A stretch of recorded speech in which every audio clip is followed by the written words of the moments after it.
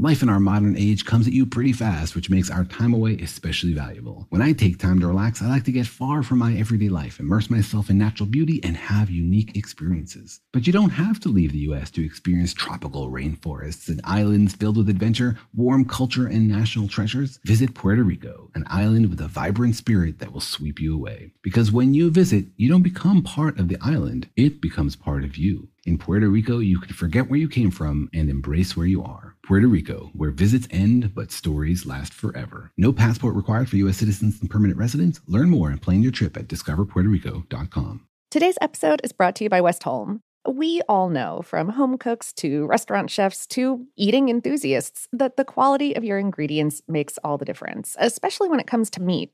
Westholme, which is based in Queensland in the Northern Territory, Australia, is working with the land to create nature-led Australian Wagyu. They steward 16 million acres of rangeland, guided by the natural ecosystem where their cattle thrive. The result is high-quality Wagyu beef that reflects the terroir of Northern Australia and a flavor suited to complement any cuisine. Westholme believes that when nature leads, flavor follows. Learn more at westholme.com/savor. That's WESTHOLME.com/savor. What if AI could help your business deliver mission-critical outcomes with speed? With IBM Consulting, your business can design, build, and scale trusted AI using watsonx, and modernize the way you work to accelerate real impact. Let's create AI that transforms your business. Learn more at ibm.com/consulting. IBM. Let's create. There are moments in life that are so special that you have to capture them and save them forever. They are one of those once-in-a-lifetime events, like your baby's first steps, the first time you bring your family pet home, or your daughter's first dance performance. With iPhone 15 Pro, more storage means you don't have to delete anything that can become a lasting memory one day. And it's important to be able to share these moments with family members who weren't there to see them in person. Store more, share more. Connect with iPhone 15 Pro on AT&T. Get iPhone 15 Pro on AT&T and get an iPad and Apple Watch for 99 cents per month each. AT&T. Connecting changes everything. Limited time offer. Requires 0% APR 36-month agreement on each. Well-qualified customers. Other terms and restrictions apply. See att.com/iPhone for details.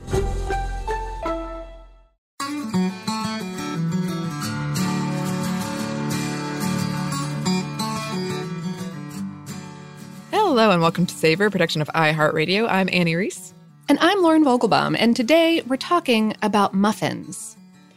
Yes, muffins. Surprisingly fun. A fun episode. It is. Oh, and not just because muffin is such a wonderfully silly-sounding word. It really is. And this is sort of inspired by, I guess everyone's making banana bread right now. I haven't seen this, but I hear the jokes about how a lot of people's social media feeds is just pictures of banana bread. And to me, it totally makes sense why you would be doing that. Sure. You got bananas around and they're getting a little ripe. But yeah, you got some extra time on your hands right now. So you notice them going ripe and don't just notice them like 3 days later and go like, oh, welp, that would have been good banana bread. Exactly. I know Chrissy Teigen made some and it Instagram sensation. Okay. I love banana bread. My mom, she would make it like pretty rarely, so it was really exciting. It was a really exciting thing. Okay. I don't have any bananas, but if I encounter some, I might make some banana bread. Yeah, I feel bad buying bananas, and you can see our banana episode for more on that. But you can make a quick bread with, basically any kind of ripe fruit, very similar to, I really like a pear bread. You get some overripe pears, because pears also have that thing where, like they go so overripe so quickly. So it's great for that. But yeah, I had a big banana bread phase a few years back. And I have to say, I can make an excellent one. Oh, don't tempt me with that, Lauren. Oh my gosh. I like to think that you could like chart out your life like an epochs, like the banana bread's age and Totally. the sauerkraut age. Yeah. It's not like my blue period. It's like my banana bread period. Absolutely. Yes, I love it. And my mom did make banana bread muffins. Ooh. Yeah, which I liked because there's something about it just being sort of contained, nice little bite. Just ready for you. Yeah, that I really the enjoyed. single serving is nice. Yeah. And I don't really have muffins too much anymore. When I was a kid, I loved blueberry muffins. And when I first started this job as an intern, I would occasionally bring in stuff from home because I live by myself and I don't want to eat like 26 muffins. An entire, right, sure. Right. So I have this chocolate chip muffin recipe. It is so good. It is the best. Ooh. It involves sour cream. Oh, yeah. I made it once, and then I remember like a week later, Tyler, a friend and coworker of ours, kind of shyly asked if I could make some more. Oh. It's like, yes, absolutely, yes. Oh, that's very sweet. Yes. And I want to thank this episode so much for reminding me about the apple muffin. The apple muffin. What about the apple muffin? Oh my God. So this is one of my favorite things ever. I have a like folder of like nuclear option videos of I'm having a bad day. This video will cheer me up. Oh. This is a video from a legislative debate out of New York State's government about, it was actually about yogurt and making yogurt the state sack. But in it, they actually get in this huge debate about it, and the apple muffin comes up because the apple muffin is New York State muffin. Oh, okay. Yes. Okay, sure. That makes sense. New York, the Big Apple muffins. Yes, I think since 1987. I've done a lot of research into this because I love this clip so much. And they are arguing about what constitutes a snack. Well, what about gluten? Like they get really into it. And the guy who's proposing it was like the idea of a bunch of fourth graders, you know. So, but he's up there fighting for the yogurt, and he brings up the apple muffin, and he starts laughing, and he just can't get through the sentence. It's so funny. Oh, that is delightful. Huzzah! I'm super into that. That sounds great. Yes, we'll definitely have to watch that clip after this, and I highly recommend any listeners. It was on The Daily Show. That's where I encountered it, but you can find it. It lives online forever. Well, I guess speaking of legislation, apparently February 20th is National Muffin Day. February 20th? Mm-hmm. Okay, sure. Don't know why. Mm-hmm. Sure. And then you can see our cupcake episode because I feel like here in the United States, they're essentially cupcakes without frosting. Mm-hmm. Mm-hmm. And we'll talk more about that in a minute. Mm-hmm. And also, Top of the Muffin to You, the Seinfeld episode. Thanks also to this for reminding me of that. Which is where Elaine gets in this business where she's just selling the muffin tops. Just the tops, right. Yeah. Mm-hmm. Yeah. We're going to talk more about that as well later on. Yes. You got a lot to look forward to. But in the meantime, okay, let's get to our question. Muffins. What are they? Well, as with so many foods that we talk about, muffin can mean a lot of things. But generally what humans mean, English-speaking humans at any rate, by the word muffin is a sweetened quick bread baked in a single-serving unit, about the size of a fist, in specialized muffin cups or muffin tins. And I will note here that fists and muffins may both vary pretty widely in size. So yes. Fist-sized, your mileage may vary. But at any rate, quick bread is a key term here. And that's a category of baked goods that are chemically leavened. So you don't have to mess around with yeast, and you can go from like raw ingredients to hot and tasty food in like less than half an hour. And you don't even have to whip the heck out of eggs or butter and sugar in order to do it. Whipping the heck out of eggs or butter and sugar, those are two ways of creating high-rising structure within other baked goods. Many breads use yeast. Many cakes use the eggs and or creamed butter and sugar combination. At any rate, you don't have to do any of that for a quick bread. Huzzah. Mm-hmm. We talked a bit about chemical leaveners in our pancakes episode, and these are things what produce bubbles of gas when exposed to either something acidic or to heat. Baking soda, sodium bicarbonate, is one. It's a compound that reacts with acids to produce carbon dioxide, and cream of tartar produces carbon dioxide bubbles when heated, and baking powder is a combination of baking soda and cream of tartar. So it's double acting. You might have seen that word on baking powder packaging. So making quick breads is simple with the use of chemical leaveners because you just mix your dry ingredients in one bowl, your flour, your leaveners, any mix-ins you're using, and your wet ingredients in another bowl. Your milk, your oil or melted butter, and sugar. I know sugar is dry. It's weird. It's an amorphous solid. Just roll with it being in the wet category. And then you stir the wet and the dry together until they're just barely combined, and then toss the batter in the oven. I mean, you put it in a pan of your choosing first. I wouldn't just like throw it in there. Just like throw it in? Jackson Pollock, no. But yeah, when you're doing this combination, you don't want to overstir or let it sit very long once the wet and dry are combined. Like a little stirring in time will let the baking soda and whatever acid is in the recipe go to work creating bubbles, but too much stirring or time and those bubbles will deflate and give you a sunken muffin. Nobody wants a sunken muffin. I've done that before. Yeah. This method of batter creation is named for muffins. It's the muffin method. Oh my gosh. I love that. I know. And doing this correctly, the result will be a moist, tender baked good that rose just so fast and so effectively that it may have spilled out over the top of its container in the oven, creating a pretty domed top. Yeah. Mm-hmm. We used to call them sombrero hat muffins. Sombrero hat muffins? That's really weird but sweet. I think I made it up when I was a kid because they looked like sombrero hats. Okay. Yeah. Oh gosh. Like that terminology, many muffin flavors are sweet. Either dried or fresh fruit involved, nuts, chocolate, stuff like that added in. But muffins can be savory as well with cheese or herbs or hot peppers or like onions and garlic. Wheat flour or similarly behaving flours are common, but cornmeal can also be used or a combination.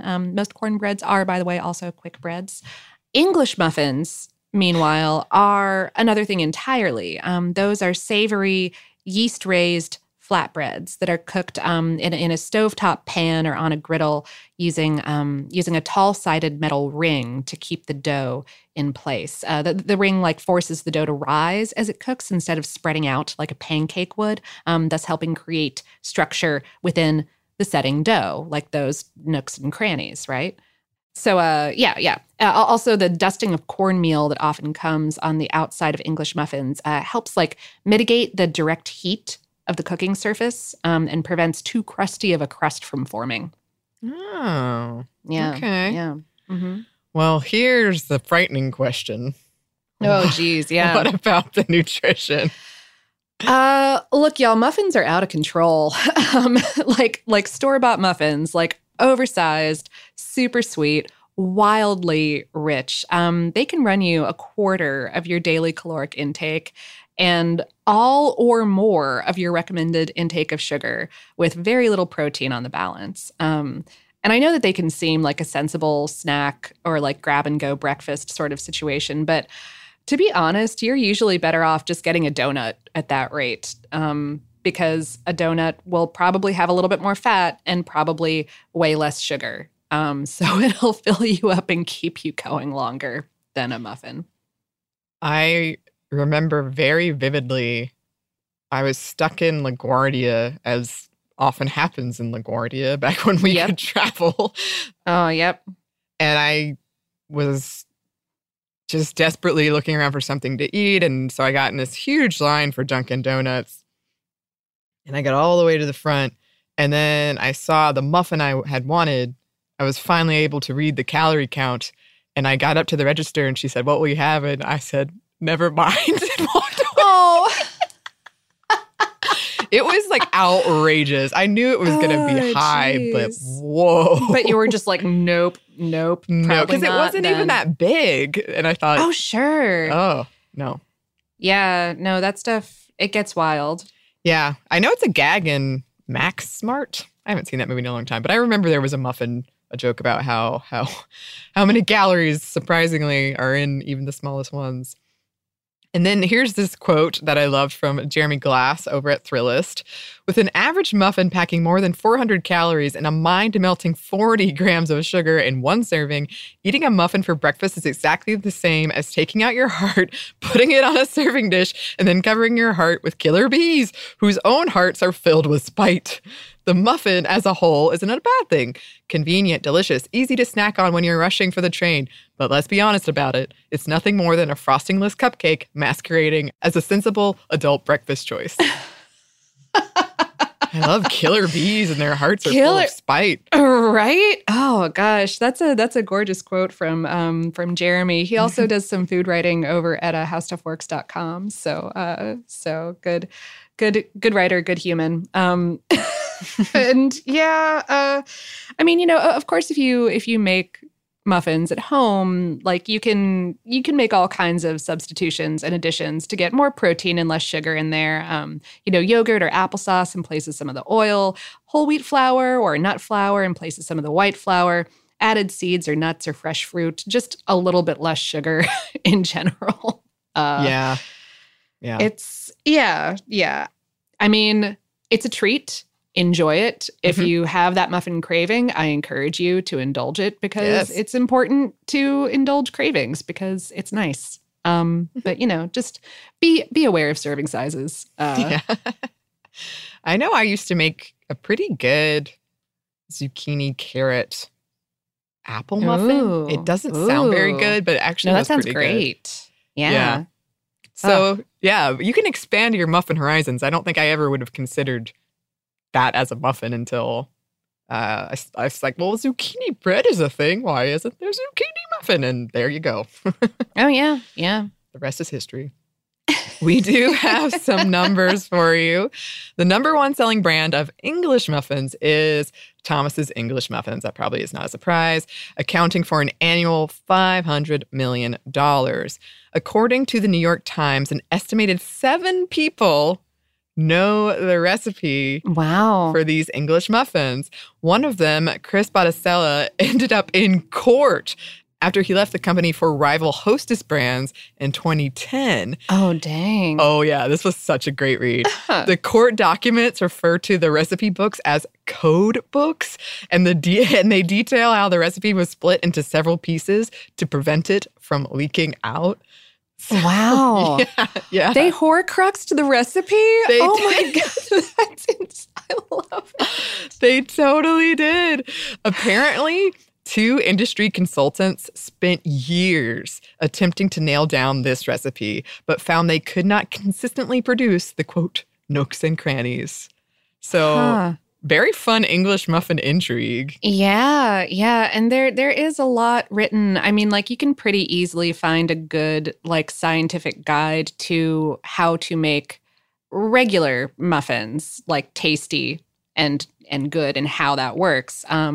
But there is, like, it's a lot more complicated when you get into the English muffin situation. So now I'm taking it as, like, a baking challenge. I don't particularly like English muffins. I mean, I don't hate them. Like, they're fine. But I'm like, at that point, there's a lot of other bread products I would rather be consuming. But now I'm like, now the challenge. Oh, I need some baking rings. I actually have those. Yeah? Yeah. Oh, okay. Well, maybe with our powers combined. Maybe. In terms of non-English muffins, as of 2018, packaged muffins made up about 68% of the global muffins market, as opposed to artisanal or store-baked muffins. Yeah? Yeah. Yes, there is a muffins market. Yes, people in the food research industry refer to it as such. I love that. Delightful. And furthermore, as of 2020, the muffins market is estimated to be worth $7.8 billion worldwide. Wow. And it's on the rise. Like, it's predicted to reach $9.3 billion by 2026. Wow. I don't know, like, I guess outside of when I was a poor college student living partially out of like whatever my school vending machines had to offer, I don't really think of packaged muffins being a food group, but they certainly are. I've actually been thinking seriously about this for a while. We need to reinvent the food pyramid in terms of quarantine. And maybe, I think mine is like hot sauce, wine. That's it. I would love to have like a muffin section. Oh, gosh. Yeah, my quarantine food pyramid is definitely like the base is just like bread and peanut butter. Yeah. It's a delicious, delicious base. And coffee. Oh, it's all floating on a river of coffee like the river Styx. It's just... You're right. Coffee is a huge part of it. Wow. And then box wine somewhere. Yeah, box wine. Yeah, yeah, like floating clouds of like balloons, like hot air balloons. I like this. I've been looking for art projects. Maybe I'll take this up. You work on the science of the English muffin. Okay. I'll make a ridiculous food pyramid chart. Perfect. Sounds Love fair. All right. We do have a lot of history for you. We do, but first we've got a quick break for a word from our sponsors.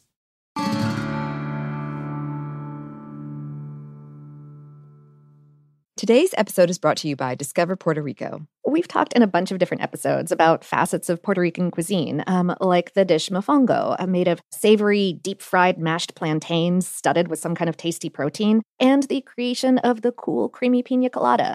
But there is so much more there. I've actually never been. You have a tiny bit of experience, don't you? Yes, unfortunately, it was a very tiny bit of experience. I was there for about a day. I'm kicking myself for that now. I remember having delicious rums, delicious drinks, but I want to go back because, yeah, so many episodes we do on here when we're talking about food from Puerto Rico. I want that, and it sounds amazing. We're trying to get a Savor team trip together. Oh, absolutely. Well, I mean, we're trying to get a trip to a lot of places, but this is really top of the list. Even putting together this ad read made me hungry. I was like, oh, I want to try those things. Yeah, as we've talked about before, there are influences there from African and Spanish and native Taino foodways. The culinary scene sounds amazing, and we want to go. And I'm hungry. No passport is required for U.S. citizens and permanent residents. You can learn more and plan your trip at discoverpuertorico.com. Today's episode is brought to you by Westholme. I'm a person who doesn't really cook with a lot of meat, to be honest, because when I do, I want it to be special. I'm the same, and I do love sharing that food with people. And I have to say, we received some product, some steak, and I am very eager to share it with my friends. Yeah, Westholme sent us a few of their products, and they included these gorgeous, gigantic tomahawk steaks that I opened the box and immediately sent a picture to my best grilling friend, hang out soon. Yes, I did too.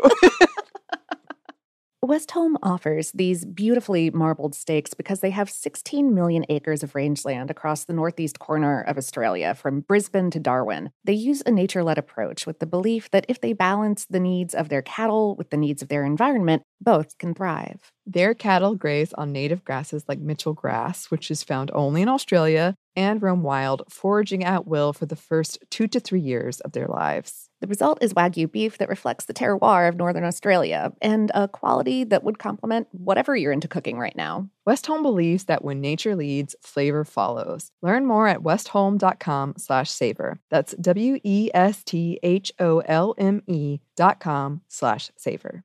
Your credit card should match your lifestyle. At Kemba Financial Credit Union, choose a card with benefits that work for you. For a limited time, all cards have 2% cash back on purchases and 0% interest on balance transfers for a year. Apply at Kemba.org. Restrictions apply. Offer ends June 30th, 2024. Your new home journey starts at Fisher Homes, where everything is red, white, and new. Explore exclusive summer savings and start your journey by selecting your ideal home site and your dream community. Choose from a variety of expertly designed floor plans and bring your style to life at the Lifestyle Design Center. Are you looking for a quick move-in ready home instead? Fisher Homes has options for those too. Fill out a form to connect with a new home advisor at fisherhomes.com to get started today before the sun sets on summer savings. And we're back. Thank you, sponsor. Yes, thank you. So, as you might imagine, tracking down the history of any type of bread product is tricky for a lot of reasons. But food historians think that the muffin got started with the English, perhaps in the 17th-ish century. The term originally referred to small yeast-risen things that were more bread-like than crumpets were. Crumpets being a little bit more pancake-like. Right. The word muffin first appeared in the written record in the 18th century. These things were also commonly called gems, which I love. To make them, people traditionally used muffin rings on a griddle. Like today's English muffins. And these muffins were also likely less sweet than modern muffins, as sugar was still pretty expensive. From a cookbook called The Art of Cookery, Made Plain and Easy from 1747, there was this warning about this style of muffin. It said, "Don't touch them with a knife, either to spread or cut them open. If you do, they will be heavy as lead." Oh no. Very, very strongly worded. I love it. Yeah, you were to open them with a fork and only a fork. Yes, don't you dare use a knife. Don't you dare. Meanwhile, the word muffin in English, possibly, no one's entirely sure, possibly came from either a German word for a small cake, muff or muff, being muffin in the plural or muffin in the plural. I'm not entirely sure on the pronunciation there. Or from an old French word for soft or tender, mufflet, mufflet. I'm not sure. I don't know French. Also, a side note here, an etymology side note, I had to pull myself away from an extremely tempting rabbit hole about the etymology of ragamuffin, which seems to be entirely separate. And I love it. That's great. Gosh. I am going to treat myself to that rabbit hole later on, and I am so excited. We are such nerds, and I love it. Oh, it was originally... Treat yourself to some research. I know, right? Yeah. Well, it was originally a word for the devil. Oh, wow. Yeah, and like probably Cockney based, but no one's entirely sure. Anyway, so I'm psyched. That you bring up the devil, I see why you're so excited. I might go on the same rabbit hole now. I'll send you a link. Perfect. Yes. I'll post it for y'all too. Yay. Rabbit holes for all. Muffins were a really popular item during the early 19th century. For those that could afford a servant, it was kind of a luxury to have the servants wake up for you and make this food so it would be ready when you were up for breakfast. Yes, still these made in a ring on a griddle or stovetop situation. Exactly. Yeah. Mm-hmm. But if you didn't have a servant, there was an alternative: the Muffin Man. The Muffin Man? Do you know the Muffin Man? During tea time, muffin men would go through the streets, ringing their bells to alert people that they were around. They were selling muffins, sort of like a very early precursor to the ice cream truck, I guess. They were so rampant that in the UK in the 1840s, Parliament passed a law banning the bells, but it was largely ignored because, of course, it was. Muffin Man nursery rhyme originated sometime in the 1820s. And related to that nursery rhyme, I basically cannot hear the word muffin without thinking about Shrek and what an absolute jewel of a human John Lithgow is. Yeah, actually, me too. Every time I think of muffin, Shrek is the first thing I think of. Oh, Almost. It's up there for sure. If you guys do not remember what I'm talking about, there's a great John Lithgow is playing the villain of the piece, and there's this moment where he's kind of interrogating the gingerbread man, and he just leans in real close, and he's just like, "Do you know the Muffin Man?" Yes, it's excellent. The Muffin Man, the Muffin Man. It's beautiful. I'm doing a very bad John Lithgow right now, but. I think it was perfectly serviceable. Oh, thank you.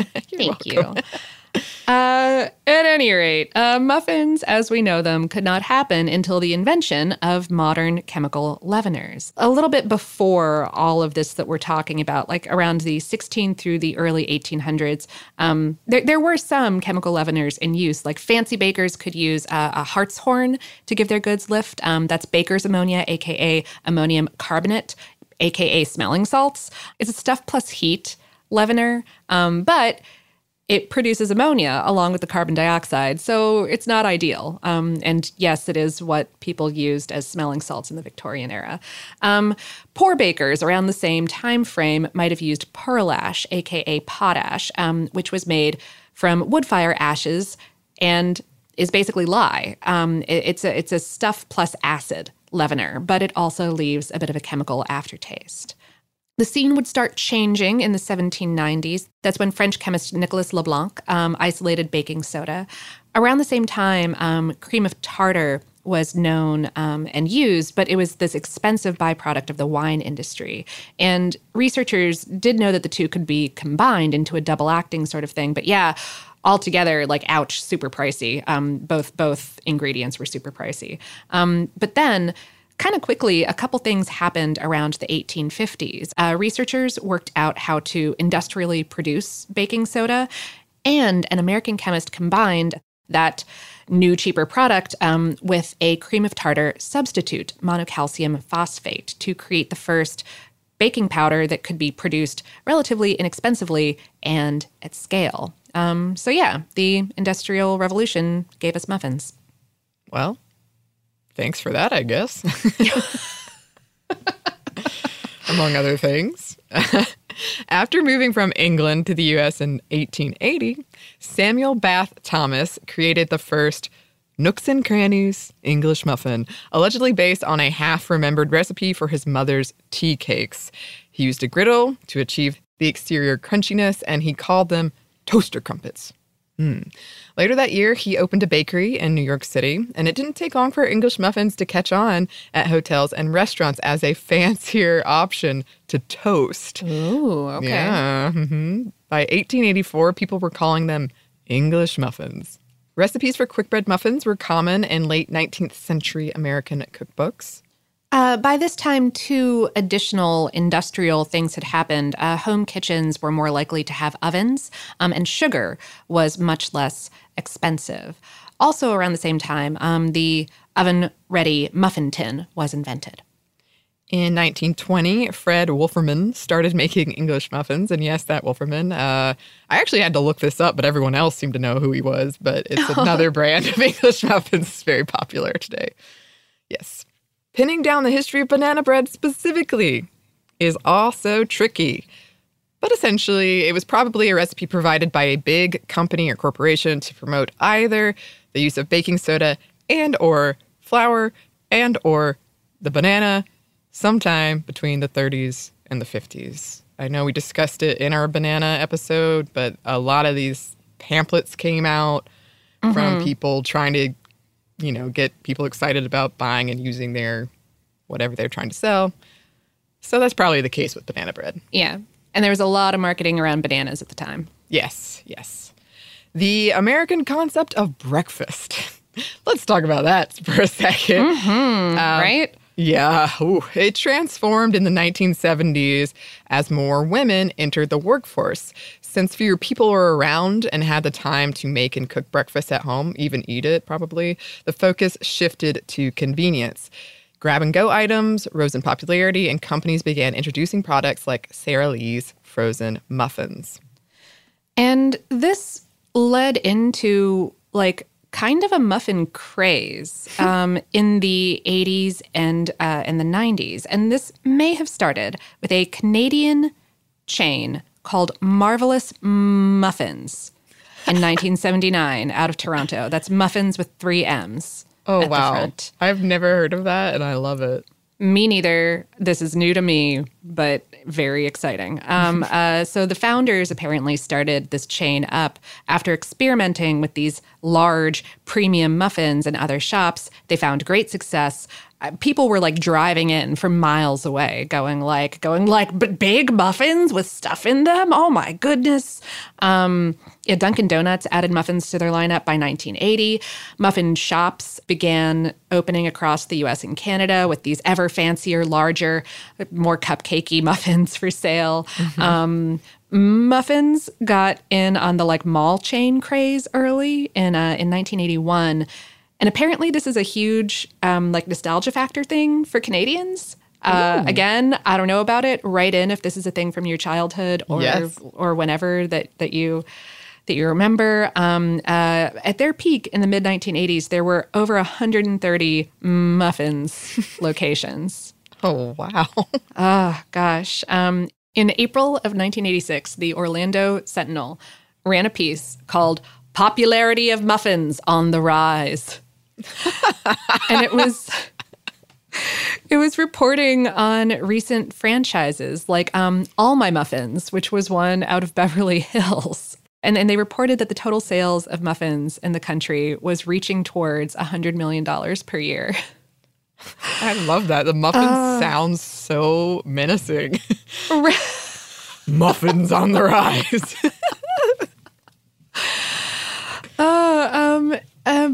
By the early 90s, at least, it was a truth universally acknowledged that muffin tops are the most important part of the muffin. The LA Times ran an article in 92 in which the author claims to have invented a new baked good based on this fact, Muffies. If I may quote for you, "Who eats muffin bottoms? Just about everybody prefers the tops, which is why I invented Muffies. They're baked on a baking sheet instead of a muffin tin and have no bottoms."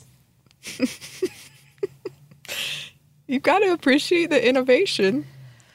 Oh, Muffies. Gosh. And this brings us to the Muffin Tops episode of Seinfeld, which came out in 97. Oh, and see, in that episode, I'm so happy I get to use my Seinfeld knowledge. In that episode, they disagree. They think you have to make the whole muffin. Right. Or else it's not as good. So if like you just make the top, it doesn't work. Yeah. So you have to cut off the stem, right? Right. And then they're stem. like trying to donate the stems, and the people working at food banks or whatever are like, who took the tops? What kind of sicko is just giving us the bottoms?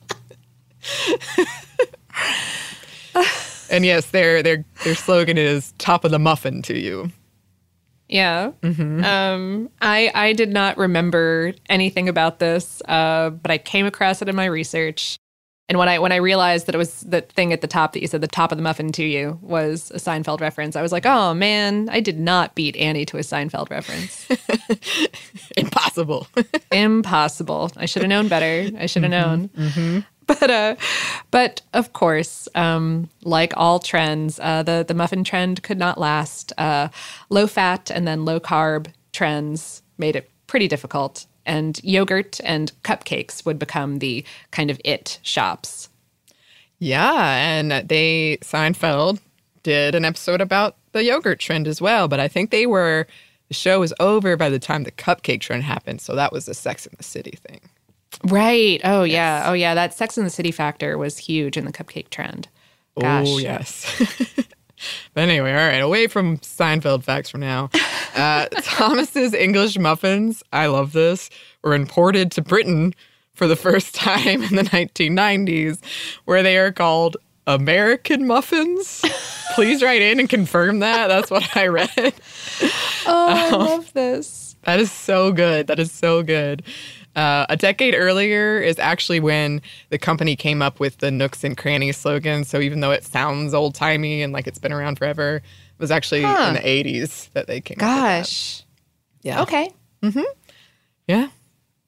And somehow, like we said earlier, the muffins market is still a growing sales category. A lot of manufacturers these days are apparently using food science and some new like plant-based protein ingredients to try to make them a little bit healthier, to sort of fit them back into that grab and go niche that they lost hold of as health trends changed. Right. I wonder. I feel like there must be a muffin I'm not considering. I just can't imagine this. The muffin unconsidered. Yes. Oh, gosh. Ooh. What? That is a good title for something. Muffin unconsidered. Oh, tell me more about this unconsidered muffin that you're contemplating.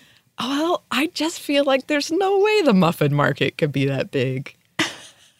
And unless I'm not considering a muffin. Somewhere. I mean, blueberry and chocolate separately. Blueberry muffins and chocolate chip muffins are both pretty popular, and I feel like like when you think about like Hostess or like Little Debbie's or something like that, definitely have little packaged like mini muffins, stuff like that.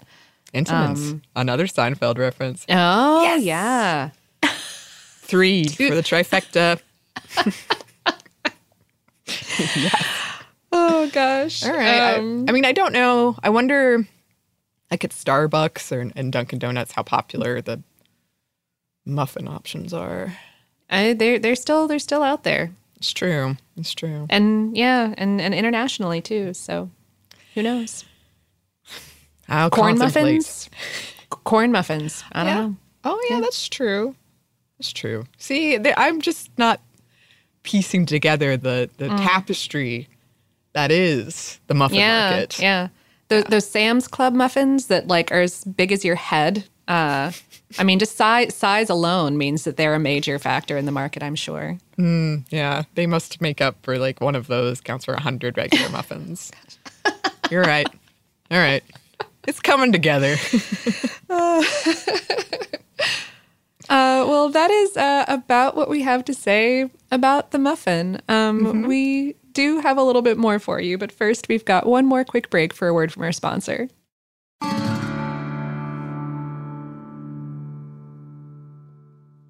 Today's episode is brought to you by Discover Puerto Rico. We've talked in a bunch of different episodes about facets of Puerto Rican cuisine, like the dish mofongo, made of savory, deep-fried mashed plantains studded with some kind of tasty protein, and the creation of the cool, creamy pina colada.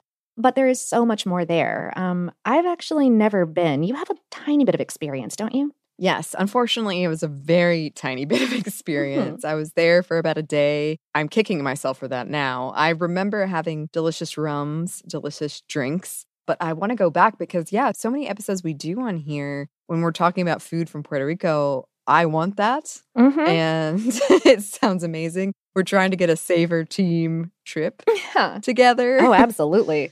Well, I mean, we're trying to get a trip to a lot of places, but this is really top of the list. Even putting together this ad read made me hungry. I was like, oh, I want to try those things. Yeah, as we've talked about before, there are influences there from African and Spanish and native Taino foodways. The culinary scene sounds amazing, and we want to go. And I'm hungry. No passport is required for U.S. citizens and permanent residents. You can learn more and plan your trip at discoverpuertorico.com. Today's episode is brought to you by Westholme. I'm a person who doesn't really cook with a lot of meat, to be honest, because when I do, I want it to be special. I'm the same, and I do love sharing that food with people. And I have to say, we received some product, some steak, and I am very eager to share it with my friends. Yeah, Westholme sent us a few of their products, and they included these gorgeous, gigantic tomahawk steaks that I opened the box and immediately sent a picture to my best grilling friend, hang out soon. Yes, I did too. Westholme offers these beautifully marbled steaks because they have 16 million acres of rangeland across the northeast corner of Australia, from Brisbane to Darwin. They use a nature-led approach with the belief that if they balance the needs of their cattle with the needs of their environment, both can thrive. Their cattle graze on native grasses like Mitchell grass, which is found only in Australia, and roam wild, foraging at will for the first 2 to 3 years of their lives. The result is Wagyu beef that reflects the terroir of Northern Australia and a quality that would complement whatever you're into cooking right now. Westholme believes that when nature leads, flavor follows. Learn more at westholme.com/savor. That's WESTHOLME.com/savor. Your credit card should match your lifestyle. At Kemba Financial Credit Union, choose a card with benefits that work for you. For a limited time, all cards have 2% cash back on purchases and 0% interest on balance transfers for a year. Apply at Kemba.org. Restrictions apply. Offer ends June 30th, 2024. Your new home journey starts at Fisher Homes, where everything is red, white, and new. Explore exclusive summer savings and start your journey by selecting your ideal home site and your dream community. Choose from a variety of expertly designed floor plans and bring your style to life at the Lifestyle Design Center. Are you looking for a quick move-in ready home instead? Fisher Homes has options for those too. Fill out a form to connect with a new home advisor at fisherhomes.com to get started today before the sun sets on summer savings. And we're back. Thank you, sponsor. Yes, thank you. And we're back with listener mail. Mail. I was trying to do muffins. Oh, yeah. Oh, gosh, this is so hard to do via Skype. Okay, it is. It's all right. But we're making it work. We're trying. Emma wrote, I just finished listening to your Easter egg episode, and I thought I would give you an insight on how we do Easter in Australia. Or at least how I do Easter in Australia. For the last 40 years, I've spent every Easter on the banks of the Gulpa Creek in southern New South Wales. For the last 30 of those years, I've been in charge of organizing an Easter egg hunt for all the children that camp with us. This can vary from 10 children to upwards of 50. Now in the Northern Hemisphere, Easter falls in the lush birth of spring. But down here, we are mid-autumn, on top of which the Australian bush is not soft and gentle like a cultivated garden or park. It is jarring and dry and dusty. I have attached photos of the hunts over the years. I also have to ensure the eggs are hidden early enough that the sun doesn't melt them, but late enough that the parents who were partying the night before get the sleep in that they need. Also, if I leave it too late, the ants can become an issue. Regardless of the problems, by mid-afternoon on Easter Sunday, we have the appropriate number of kids crashing from a sugar high with sore tummies. Another difference from the Northern Hemisphere is that we have replaced the Easter Bunny with a local marsupial, the bilby. So we have an Easter bilby. Oh my gosh. This year, we were also gifted with 3 hours slow TV event on the making of Easter chocolate. From the harvesting of sugarcane in Queensland to the eventual sale of Cadbury Easter bunnies in the supermarket. This year, we had to stay at home and everyone was very sad, but we still managed to eat our body weight in cheap chocolate, so not a total loss. The Easter bilby. That's Easter bilby. I need to look up pictures of this immediately because that sounds real adorable. Sabine wrote, I am a huge fan of Savor since, well, ever, but I was truly shocked, yes, shocked, that you never had white asparagus. As you mentioned, we Germans eat mostly the white, thick one, although the green is getting kind of known in the last years, but never really made it in the kitchens of the Germans. Of course, we know a lot of ways to prepare the white gold, as it is sometimes called. Most of the time, a true German will eat it with fresh potatoes, thin slices of cooked and or air-dried ham, and sauce hollandaise, or even more traditional melted butter. The peel is used to make a soup out of it. Most of the times you don't buy asparagus in a grocery store, but either in one of the stalls in the streets which appear out of nowhere in April to sell local grown asparagus and later strawberries, or you buy it directly at the producer's farm, who mostly will also have said ham and potatoes. To buy asparagus from another part of Germany, let alone other parts of the world, is frowned upon. Yes, we Germans love our asparagus. How much? Well, in times of Corona, when the borders are closed, the asparagus farmers were alarmed. If the borders are remaining closed, the workers who help harvesting, who are from Eastern Europe, are not allowed to come in. The vegetable will rot on the fields, and Germans will not have their traditional spring vegetable. To avert this crisis, the German government not only allowed the harvest workers to come by a special permit, but flew them in, I kid you not, instead of let them travel by road and train. One would hope that the workers will be paid better this year, but I wouldn't count on it. And another personal story about asparagus. One of the first dates I had with a former boyfriend who was American was an asparagus dinner I wanted to cook. Since he lived next to a farm, I told him to bring a bundle of asparagus. He came late because he had to run around to find proper green asparagus, which he proudly presented to me, saying it was the only bundle he could find in the whole city. He was so proud of it, and I looked at him asking, "What the hell should I do with these green, thin excuses of spears?" Well, that was over 20 years ago. The former boyfriend is my husband now, and we live happily ever after eating white asparagus since. That's so great. That's a great first date story. Oh, that is very, very sweet. Oh my gosh, that's wonderful. I'm determined we'll try this one day, Lauren. One day. I think we will. I think we're going to get to do it. I'm psyched. All right. I want this experience. I want to go to Germany, and I want this experience of getting it from a fresh farm stand and not being sure how to cook it. I am very excited for that experience as well. So thanks to both of them for writing in. If you would like to write to us, if you have banana bread or muffin projects in the works and want to share with us, you can email us. Our email address is hello@savorpod.com. We're also on social media. You can find us on Twitter, Facebook, and Instagram @SavorPod, and we do hope to hear from you. Savor is a production of iHeartRadio. For more podcasts from iHeartRadio, you can visit the iHeartRadio app, Apple Podcasts, or wherever you listen to your favorite shows. Thanks, as always, to our super producers, Dylan Fagan and Andrew Howard. Thanks to you for listening, and we hope that lots more good things are coming your way.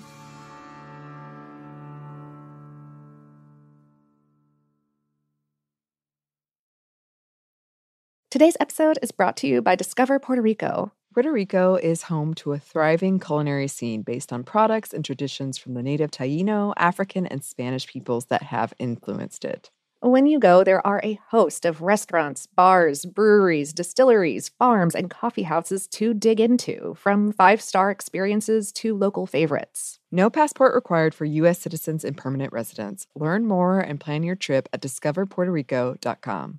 Your credit card should match your lifestyle. At Kemba Financial Credit Union, choose a card with benefits that work for you. For a limited time, all cards have 2% cash back on purchases and 0% interest on balance transfers for a year. Apply at Kemba.org. Restrictions apply. Offer ends June 30th, 2024. Your new home journey starts at Fisher Homes, where everything is red, white, and new. Explore exclusive summer savings and start your journey by selecting your ideal home site and your dream community. Choose from a variety of expertly designed floor plans and bring your style to life at the Lifestyle Design Center. Are you looking for a quick move-in ready home instead? Fisher Homes has options for those too. Fill out a form to connect with a new home advisor at fisherhomes.com to get started today before the sun sets on summer savings. You wouldn't expect to hear that we're America's third best city for beer like this one. Or home to vibes like this. And this. It might surprise you that we're top 10 for immersive art that's like, whoa. And, not to mention, we have one of the top zoos in the country.